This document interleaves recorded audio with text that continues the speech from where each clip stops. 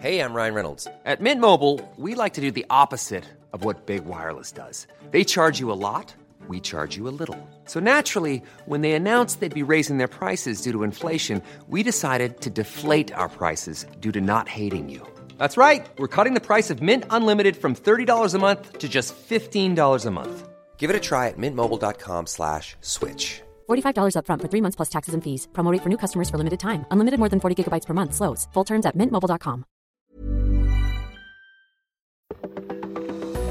From AccuWeather.com, this is Everything Under the Sun, our weekly podcast with stories about the weather and climate and how they interact with our daily lives. Another volatile week in so many ways, but especially in the weather department. An unprecedented fire season has been fueled by relentless drought and heat, and it has exploded in amazing numbers we haven't seen before in many states, including California, especially in the western part of the country. Interior parts of the West, like Denver, had some relief. Denver went from near 100 to having snow on the ground late Tuesday into Wednesday morning. As that colder air moved south and east, it was modified, but it has brought some much cooler temperatures than average to the Great Lakes, and that coolness heads into the northeast of New England this weekend. With that taste of fall in the air, it will make it even harder to be without the beloved sport of college football in many places, including here, where the headquarters of AccuWeather is located in State College, Pennsylvania, with Penn State University. I felt it was time to talk about the college football situation in this crazy pandemic year of 2020. Dave Jones will join me to talk about the future of whether the Big Ten is actually going to try to play later this fall, how this situation with college football may impact the college basketball situation and sports into the spring, and just our recollections of what it's like to not be part of the great college football pageantry on each Saturday afternoon in Happy Valley. We'll also then talk to Dave Samuel, one of our senior meteorologists, who will talk about some of this explosive fire situations in the West and if there's relief in sight for those folks out there. And a listener suggestion, we're going to talk about how you could replace or repair and whether you should do one or the other, or recycle some of your appliances or your electronics in this stormy season. These are all things we're going to talk about on this busy episode. Friends, it's time to talk about everything under the sun. Here we are in episode 3 of our Back to School series, and with cooler weather of September invading into the Northeast and New England, college football should be on my mind. In fact, I should be finishing up the podcast and then reading my charts for what, well, at least pre-COVID, we thought was going to be the second home game of the season. Then for about 10 days, we thought this was going to be the home opener for Penn State football in a COVID-shortened season. But alas, there will be no college football this weekend in the Big Ten, Pac-12, the MAC. But then there are other leagues that are already underway and more college football leagues and teams taking the field this weekend. Like me, Patriot News and Penn Live columnist David Jones has had the blessing of growing up loving and then working within the framework of college sports in the heydays of both college football and basketball. Dave and I started covering Penn State sports right around the same time in 1989. He joined the Patriot staff after 5 years with the Columbus Dispatch, and he's covered Penn State basketball now for 30 years. He had covered every NCAA Final Four in person since 1994 until COVID canceled last spring's tournament. He started covering the Nittany Lion football team the following fall, 1990, and has been the beat writer first, and then since 2002, the columnist about Penn State football for the Patriot News and PennLive.com. So 29 years covering Penn State football. He's won multiple awards for his journalism, and he has even served as the 74th president of the Football Writers Association of America back in 2017. It is no understatement to say that Dave Jones knows college football, and I'm blessed to have his friendship, and it's been a friendship over these 30 years that has always centered on the free exchange of ideas and opinions when we may not always agree, but I knew in that spirit he was certainly the person to talk to find out where we were in this crazy time of college football in 2020. So, Dave, it's been quite a trying time. You wrote an amazing article, at least it resonated with me last Saturday when both you and I should have been in the Beaver Stadium press box. I know, the problems of the world right now are bigger than college football, but in a place like State College, it is problematic that we're not playing football in this college season. First of all, let's start with, we've been hearing lots of mixed messages in the recent weeks about the possibilities of the Big Ten trying to start up later this fall. Kind of give me a little bit of an idea of what you've heard in the last several days here as we record this late in the day on Thursday. I think it's all about liability, and nobody's talking about it. And I don't think the presidents want to take on that liability for any kind of long-term problem that could generate, class action suits for athletes who have lessened capabilities because of heart or lung damage and all of a sudden can't play professionally. I think that's what it's all about. And no one's talking about that for some reason. It's getting mucked up with whether kids are going to die. Well, very, very unlikely that anyone's going to die. It's not about that. It's about turning a first-round draft choice prospect into maybe an undrafted free agent if they get COVID and then wheeze for 2 or 3 months or longer. We don't even know. So the question is, who takes on that long-term care liability? I don't think the universities want to. I think some parents and their players are willing to. And it's a very complicated mess. Then you have the fact that this has been treated as they've been treated as amateurs all this time. Well, we know they're not amateurs, but that's the way they've been treated to the benefit of the universities because they get free labor for just the cost of a grant and aid. Does this threaten that model, that whole template? I came at you with that early on in this. I mean, I think this kind of crisis has been brewing, but and we'll get to that here in a little bit. But are you surprised that 2 of the Power 5 have said no to this start, but 3 of the Power 5 are continuing? Are you surprised that the ACC and the SEC and the Big 12 are continuing down the path to play here as we start this week 2? No, I predicted it in May. I think in the South, football is just much more important, and politically, it's a more jagged pill for presidents down there to try to make everyone swallow to call off the season. I think they would like to, but I don't think politically that's feasible down there, while it is more in the North and the Midwest. I got a letter last week before last, from somebody who moved from State College to somewhere in South Carolina, and he contended that college football fans are the same everywhere. I said, because he's been in South Carolina now for a few years, and they're no different than State College. Well, I said, buddy, I've been all over the Big Ten. I grew up in the Big Ten. I grew up in the Midwest, and I can tell you for a fact that people in the South care a lot more about college football than people in the Midwest or the Northeast. Maybe in scattered pockets like Columbus and State College and Lincoln. Iowa, maybe, right? Iowa's kind of, because that's their pro sports. Maybe, but I understand. I agree with what you're saying. Half of the league, you're talking about, we've been to places, Champaign and Bloomington and Evanston and Piscataway and College Park. Where it isn't the die-hard ritual West that it is here in they're college, thinking about basketball season by Halloween. That does not happen any place in the SEC.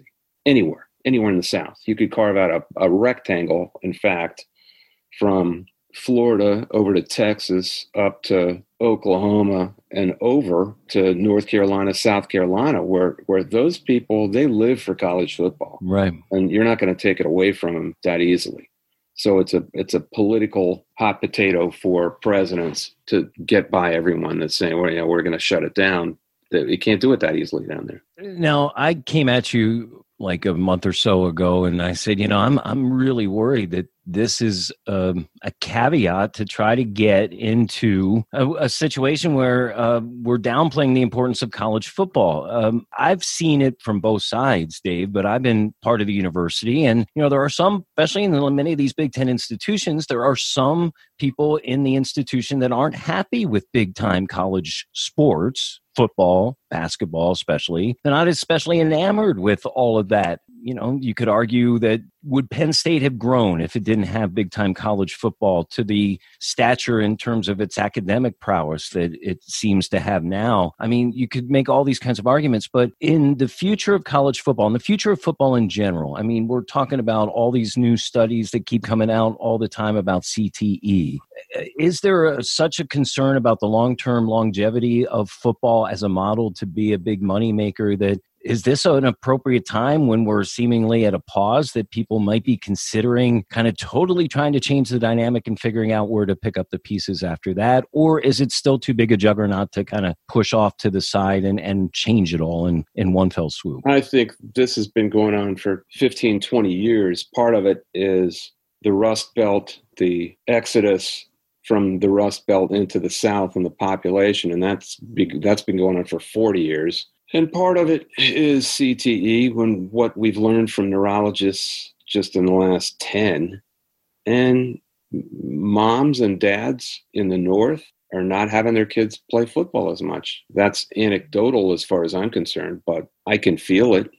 Just having lived in Pennsylvania for 30 years, I've seen the de-emphasis in high school football. It's not as important as when I was, in the 80s. I mean, it was huge, 80s and 90s, and then now it seemed to, you're right. That's not true in the South, man. Right. It isn't. They're willing to take that stronger, risk. Right? They're willing to take that risk on down there. They're not willing to take it on in the North and the Midwest. So what I see is only a continuation of what I've seen for a while, that this is becoming a regional sport, like lacrosse and wrestling. It's becoming a southeastern sport, even though it's hard for us to get our minds around that, who are old enough to have grown up with Chris Schenkel and then Keith Jackson and all these great games in the 60s and 70s and 80s, and the explosion of college football with the CFA agreement in 1984, where all of a sudden it was all over cable. That's what you remember, where you all of a sudden you were seeing games all over the country where you only saw 2 or 3 per weekend before. It got really big, really fast, and it continued to mushroom, and the college coaches' salaries, even 10 or 15 years ago, if you could go back to 2000 or 2005, and if you told coaches what high-level Power 5 coaches would be making, both head coaches and coordinators, they wouldn't have believed it. I mean, my brother-in-law was an assistant at 7 different D1 FBS schools over a 34-year period, I think it is, 23 at Michigan, 3 at Wisconsin, a couple at Purdue, so 3 different Big Ten schools, then Navy in South Carolina and Vanderbilt and Toledo. He was all over the place. He got out, I think it's been 5 years ago. He just missed this huge money thing where you guys like Dave Aranda making $1.5 million a year as a coordinator before he got his big gig. Just think about Penn State, how it was foreign to us that there were coordinator wars, right? We got involved in that the last couple of years in terms of some of the coordinators and stuff. So it's just been foreign, but that's the way of life. You're right. In the Southeast, the explosion in this business has just been massive, and it keeps mushrooming. And at some point, it's kind of like a stock market. It's got to crash, right? Because it can't sustain these sort of costs and this sort of overhead that it has. The athletic departments, I did a story on the size of Penn State's athletic department just last 20 years. Right. A lot of titles. Lots of titles, right? Well, because they had the money to throw around. Now they don't. It's going to change some things. I just don't know what's going to happen here in the next few years. And a lot of that depends on what's going to happen. So crystal ball now, next several weeks, Big Ten gets it together and tries to play by the end of the year, or that's going to get scrapped. What's going on in your mind there? What's also going on in your mind, because your affinity and love for basketball? He's actually was a basketball fan and got into the football game. You know basketball inside and out. How's the NCAA basketball season playing out what people need to understand is that basketball and football are 2 completely independent businesses. One has the NCAA as the organizer, basketball. Right. The NCAA has nothing to do with Power 5 football. Zero. Correct. They don't make the money on it. The Power 5 conferences make the money on it. The NCAA needs the college basketball money. So I think we're seeing, yesterday we saw a plan come out from the ACC coaches where everyone gets involved. Well, I don't know. There's very few details on that, but it sounds like the rationale is to make it as big as possible to try to soak as much money out of it as possible for everyone involved. I don't know that you can soak any more money out of it just putting on more games. I don't know that there's going to be any attraction for games. It reminded me of that Onion News Network parody. There's a College of Moving Van Services going against Duke, in the first round because it was 4,096 teams. Right. Fake ESPN guys going, yeah, this is great. More college basketball. Well, can you sell that? I don't think you can. No. So, well, I give the coaches an A for effort at trying to come up with a outside the box idea. My idea that I put it in the paper this morning is that maybe we should go back for a year or maybe two if we have to real geographic regions, so where people don't have to travel so much. Right. Where they could ostensibly 2/3 of the schools could take a bus to a real regional in games, space out the 8 pods as evenly as possible around the country, and make every pod a geographic pod where that takes care of as many 8 teams as close as possible to that pod.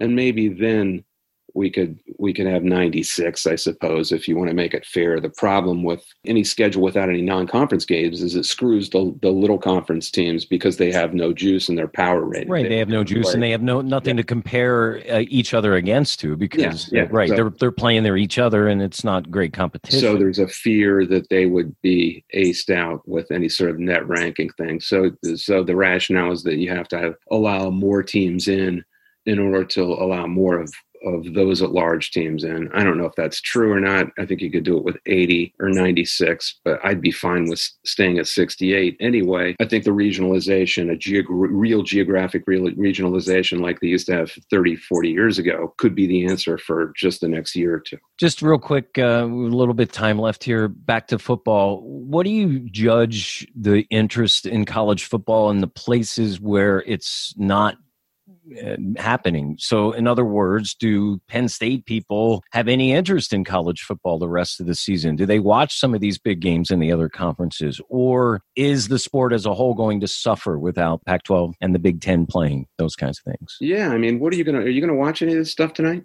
No, I can't. I don't, it doesn't interest me. Why doesn't it interest you though? Maybe because I'm missing being around it here so much. It's almost like I don't want to put myself through that pain to then start thinking like an announcer and what I would say in those situations. Come on, Dean. I know, Dave. I know it's hard. I mean, look, it's 36 years I've lived here. Yeah, 36 years from when I was a student all the way through. It's been a major part of my life. This is it for me. I mean, in the old days, we don't do this anymore, but not too long ago, we used to do around August 4, you would say, okay, time to put our heads down. Right. I would think about Instant Replay, the old Jerry Kramer book where Lombardi would say that every year. It's time for the big push. And that's what it was, because every August 4th, we would have to put together the tab section, the old tab section. And it was a ton of work, but we were really proud of it at the end. And it was fun because it got you ready for the season. You knew everything and you were so prepared. Yeah, that's what I'm talking about. Just cracking open even recently cracking open the Phil Steele and really analyzing every single team. It takes me 2 hours to do a chart before a game, to get ready to make sure I pronounce everybody right. That's all the prep work that's gone now. Right, and it used to be all at once. Yep. And you could get excited after you got done with the Big Ten about looking around the country. And I would sift back in the Phil Steele and look at the Sun Belt Conference, and I could read. The crazy thing about Phil Steele is that he's got 2 pages on everybody. He's got 2 pages on Coastal Carolina. How does that happen? So that was all that excitement that is gone because the whole country isn't feeling that. The whole thing is diminished. The entire package is diminished, and it's as though they're all of a sudden there is some plausible deniability of reality, because we all know this is a huge billion-dollar business. But if you're involved in it and you love preparing for it, you can forget about all that. Well, and also, my friend, if you have friends who their livelihood and their life depend on it, And I have now, being in this community 35 years, have many friends like that. That's tough too. So the product that's coming out now, it's so transparent that it's simply to fulfill the TV contract. It's kind of like wrestling in front of like three people and just made for TV back in the day. Right? It looks like baseball, and baseball right now is not a good product. At least the NBA and the bubble tried to make their product look like normal, and it was competitive, and it was a good product, even if you don't like the NBA. The MLB is a bad product. To me, it's I have no interest in watching it. And that's the way I feel about the college football I've seen so far. I don't think the big time leagues are going to be any better. And that's because college football is so much about the rest of the stuff. Right. It's not just about is my conference better than your conference? But it's about every time you go to the game, it's about the band and the cheerleaders and the buzz, all the other stuff. And the great PA announcer who does such an amazing job. Yeah, or the plastic explosives are not allowed in Beaver Stadium. Folks have to understand that Dave likes to give his opinion, and he's always given his opinions on some of my announcements, so it's all good. Gasoline-powered lawn trimmers are not allowed in Beaver Stadium. My friend, I'm going to miss seeing you, and I hope we get to see each other soon in a situation where we're... And that's the other thing, is walking in the press box and just seeing everybody and the whole process. It's family. It's not going to be the same this year, and trying to make it the same. No. It ain't going to work. That's my opinion. Certainly will be interesting to see what happens here in the coming weeks as more and more college football conferences come in line, including the SEC. So we'll check back in with David if we need to. You can follow him on Twitter. His Twitter handle is DJonesHoop. D Jones HOOP. He's also on Facebook, David Jones, and PennLive.com is where you can find his work as part of the Harrisburg Patriot News and the Penn Live folks who do such an amazing job covering Penn State sports. Thanks to my friend Dave, and we hope to see him soon. Another Dave is going to stop by. Dave Samuel, senior meteorologist, is going to come by. We figured we'd, here in the middle segment, talk about the crazy weather, including this wildfire situation out west, this fall weather coming into the Northeast, and everything in between. The weather for the upcoming weekend and beyond up next on Everything Under the Sun. Listen to Weather Insider every weekday for a discussion on trending weather news with me, Bernie Rayno, and Evan Myers. You'll get detailed insight into major weather events and learn the why behind the weather. Just subscribe to Weather Insider on your favorite podcast platforms today. Welcome back to Everything Under the Sun. This is meteorologist Dean DeVore. Thanks again to Dave Jones for talking about college football in our First Rays of Focus segment. We're going to switch things up. Normally, we do the weather segment last if we do a different segment in between, but I really felt like it was important to talk about the weather going into this upcoming weekend, especially with this unprecedented wildfire event going on out west. We've had crazy weather. We went from near 100 degrees one day to snow on the ground next early in the week in Denver and parts of the Intermountain West and the Rockies. And this cool air has been invading to the east. I thought Dave Samuel, our senior meteorologist and person who really has a lot of beat on the futures forecasting in terms of some of the long-range stuff, and also been paying a special attention to this wildfire situation, would join me. And certainly Dave is a college football fan as well. AccuWeather meteorologist Dave Samuel, a North Carolina State graduate, probably feeling the loss of big-time college football. At least you, as an ACC fan, have something to look forward to, Dave, here as we get into a couple of weeks from now. But yeah, some ACC schools get going. A few games this weekend. NC State plays next weekend. So we'll see how this goes, see how we can, navigate the pandemic while playing football. We talked extensively to Dave Jones about that. Again, that's our First Rays of Focus segment. But now we're focusing on the weather. And one of the reasons I wanted to bring Dave into the mix here today is Dave takes a really good look at a lot of times, especially out west, really gets a good handle on our wildfire danger situation, which is off the charts. I mean, some of these numbers about how much has burned and is burning from Washington State down through Oregon and then down into Colorado, just mind-boggling, some of the problems, Dave, and it looks like that continues here as we go into this upcoming weekend and into the early week beyond. Yeah, I mean, the latest report, we have 85 large fires burning, and a lot of them are out of control. And, in the short term, there isn't much relief. The one saving grace is we're not dealing with 60, 70 mile per hour wind gusts anymore, which is why a lot of these fires got started. I mean, this would have been a major Santa Ana event for late fall or winter when they're usually a little stronger. We had offshore winds blowing across a huge chunk of the West. It was insane. So, unfortunately, a lot of fires burning right now, a lot of residual smoke. So we're obviously fires are still out of control. So smoke is the main issue now, but no relief for the fires. But maybe next week we'll get some rain into the Northwest. So won't help California much, but I think Washington and Oregon going to get some of the wet stuff Tuesday, Wednesday next week. Yeah, as we go into this second full week of September, the jet stream is still pretty far north up into southwestern Canada. So it's going to be warm and dry across the Rockies and the western half of the country, but not necessarily the searing heat. Of course, then the jet stream dives down and we've got some cooler weather. We've had some of these fall previews. I mean, Chicago, as we record this during the midday on Thursday, is going to stay in the 60s, same kind of murky in places like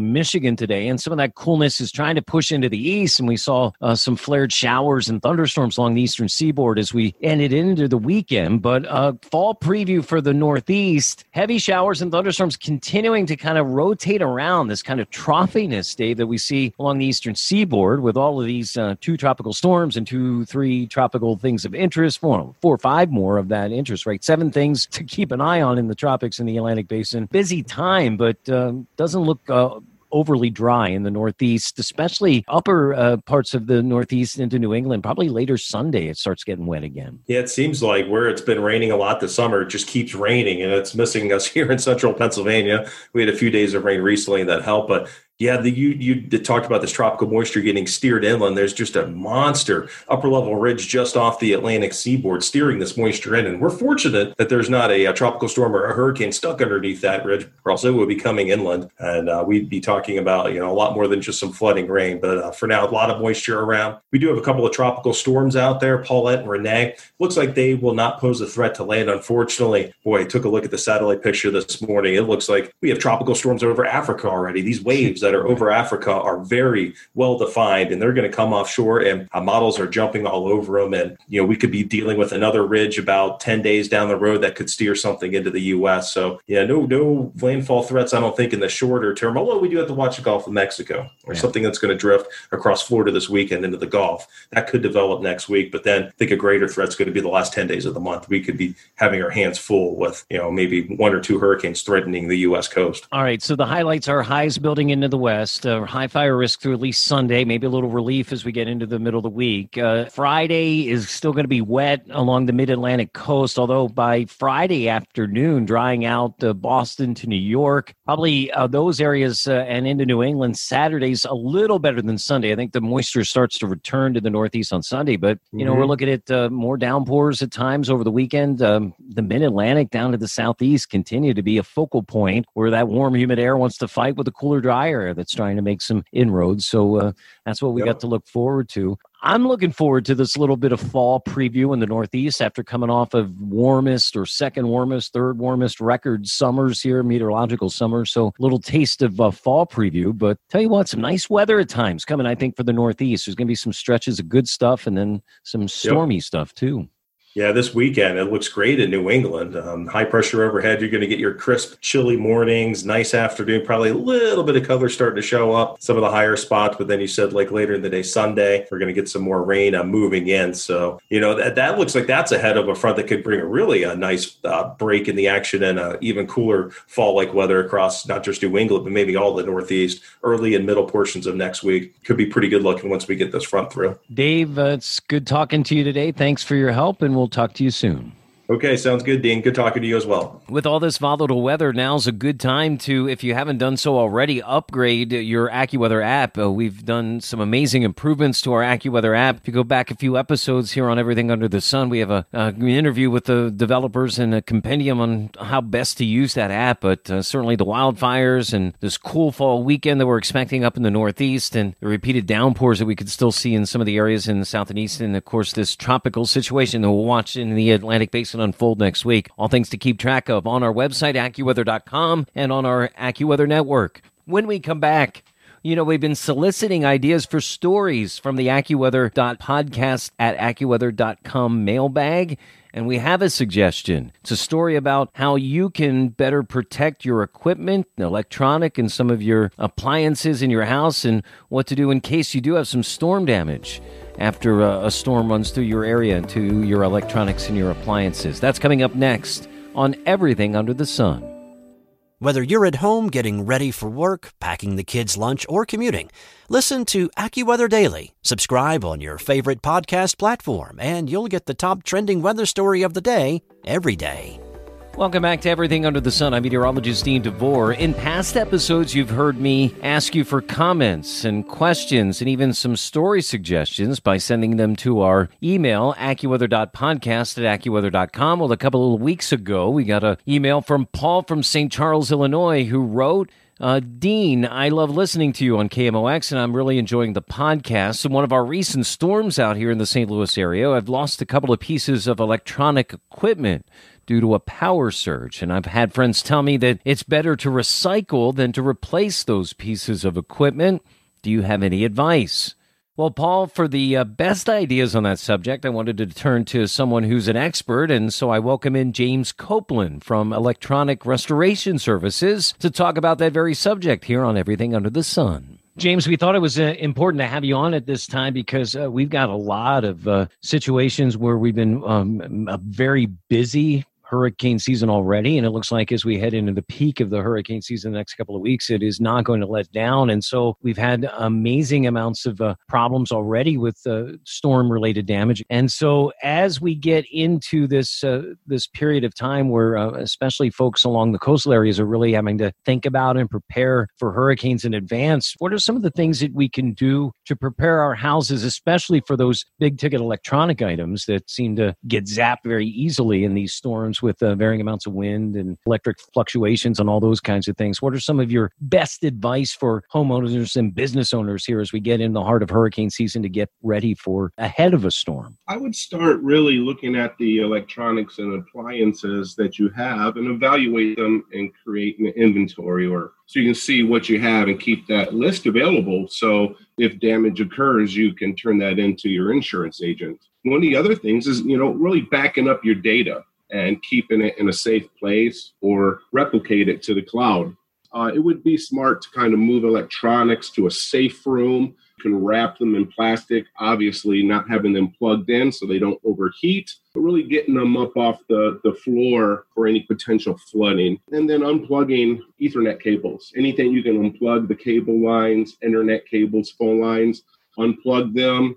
If you can pull them from the wall and the device and wrap them up and keep them in a bag, even better. That offers us some short-term protection, so at least the waters can recede and then they can get back in there and start to evaluate the impact that it had on their electronics and appliances. So, James, at this point in our life, right, just about everything, including even what we considered simple appliances, has some kind of smart chip or some kind of little computer in it. I mean, and, you look at refrigerators these days. I mean, you can watch your television shows right in your refrigerator and all those kinds of things. So as even things that are what we wouldn't have considered before having a smart chip or electronic brain or something, there's more and more appliances that we have to kind of almost treat like computers in terms of the way that we get them ready to be in advance of a storm. Is that something you would agree with?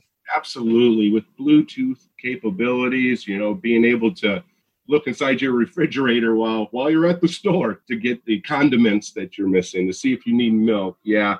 They come with these boards that are susceptible to various surges, but the best protection from hurricanes is really just to unplug them. So in any kind of storm, James, what are some of the things that we can do right away when we think we may have some damage? Or there's some keys to maybe trying to recover that piece of equipment if we can act fast after a storm? One of the things that I recommend to my family and friends is really signing up for some of the community's warning systems, as well as there's some available apps out there that provide emergency alerts for impending storms. Then of course, trimming trees near power lines so that way they don't fall on your house as they go through the wall. They can short out wires. Those are some of the preventative things beforehand. But let's say you get an alert that a storm is coming and it shows that there's some intensity or maybe that there's a frequency of lightning strikes. One of the things that I would do immediately is simply the old-fashioned protection, and that's unplug everything. Unplugging everything that goes outside, internet lines. Oftentimes, if you have an indirect lightning strike, it can travel up through the ground wires, through network cable lines, through your internet cable. Unplugging those will guarantee protection because then the current can't travel to it. One of the other things that you can do besides just unplugging everything is have a licensed local electrician evaluate your home's internal grounding system. Oftentimes the surge suppression devices that they build divert that power to ground. So to ensure that you have a proper ground at your receptacles is key. They do offer whole home surge protection systems, and a licensed electrician can install them at the meter. They can install them at your breaker, and that's really the high level protection for those type of events. The thing that a homeowner can do right away, or even a business owner, is buy what's called point of use surge protectors. That's a device that you plug into an outlet, and then you plug your valuable electronics into that. But be careful. Don't confuse power strips with surge protection power strips. For a baseline point of view surge protector, I would go with the Joule rating of 600 or higher. And the Joule rating, this indicates how much energy it can divert from your devices. Another thing that I would look for when purchasing a point of use surge protector is looking for the UL 1449 voltage protection ratings, or what was previous called suppressed voltage ratings.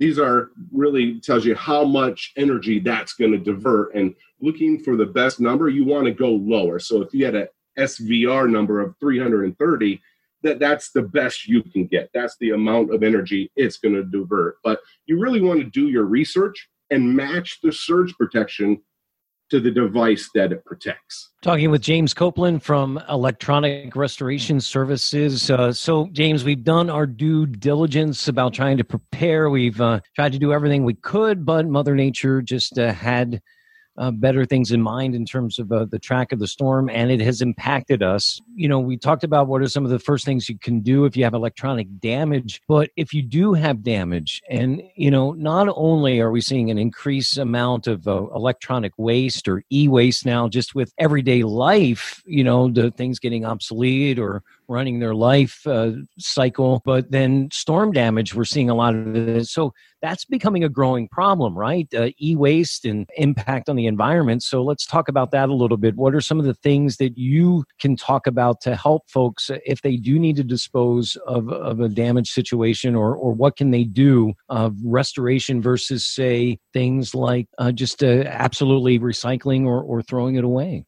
It's very prevalent, and it seems to only to be increasing as, you know, we turn in our devices every couple of years, you know, with the upgrades, and there's just not a lot of thought of what you do with it at that point, and you just toss it away. But, you know, when you look at e-waste, there's really 4 stages. That's the beginning stage, the supply. That's where they're mining the raw materials, and that is a heavy impact on our planet, and that's one of the things that recycling helps with. So if we can reduce the supply and the need to mine it, we're getting ahead of that. The next one is making smart purchases. Purchasing electronics and appliance that have the Energy Star rating. They may cost a little more, but it's about the longevity, the life of that equipment, and really maintaining it, which is the next cycle. So you purchase smart, maintain it, take care of it, heat. Computers are susceptible to heat. So keeping them clean, opening them up and vacuuming them out. Dryers are the same way. They get really dirty. They overheat. They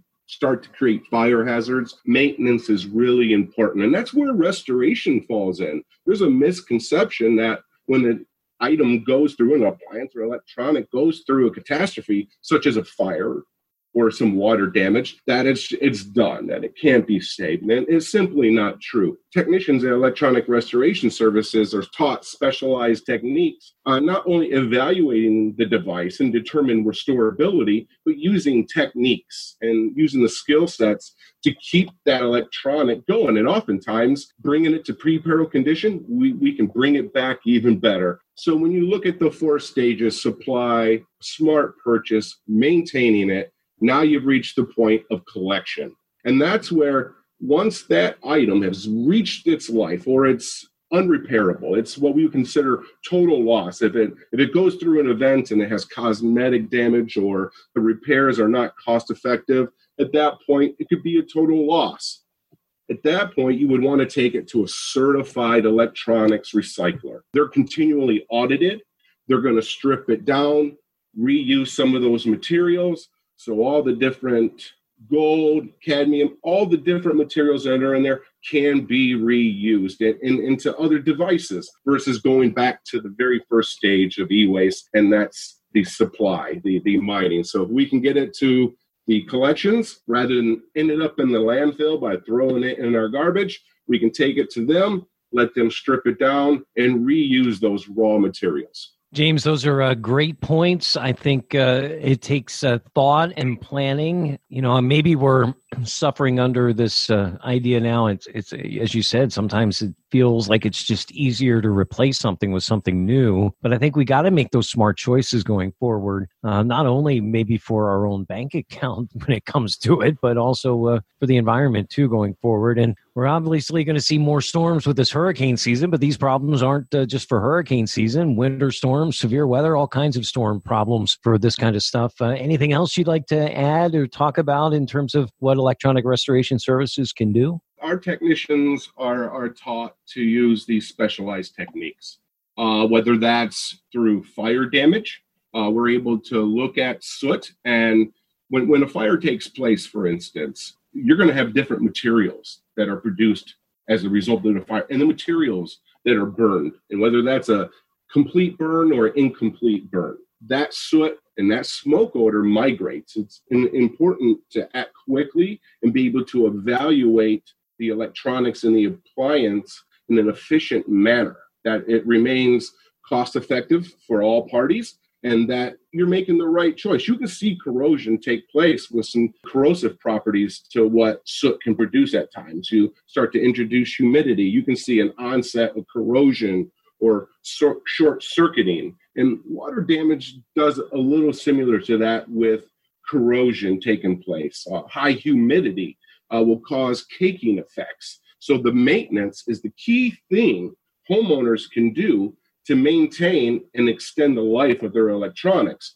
So being able to disassemble an item takes some talent. Electronic restoration service technicians can take apart anything. We fully disassemble the item, perform an evaluation, and use specialized techniques to remove the contaminants and bring it back to its pre-peril state. Whether that's water damage, we can even evaluate electronics and appliances that have been compromised by a surge. They're trained to look at the type 4 surge compression or surge suppression components that are on there, like metal oxide varistors, avalanche diodes, gas discharge tubes. We go in there and look at those in our evaluations because those are the ones that are designed to take those surges. So in our evaluation process, we're able to go in and evaluate it and determine if repair costs and restoration is going to be in our favor. Our goal is to we want to control e-waste. And it's like you said, it's about being smart, making smart purchases,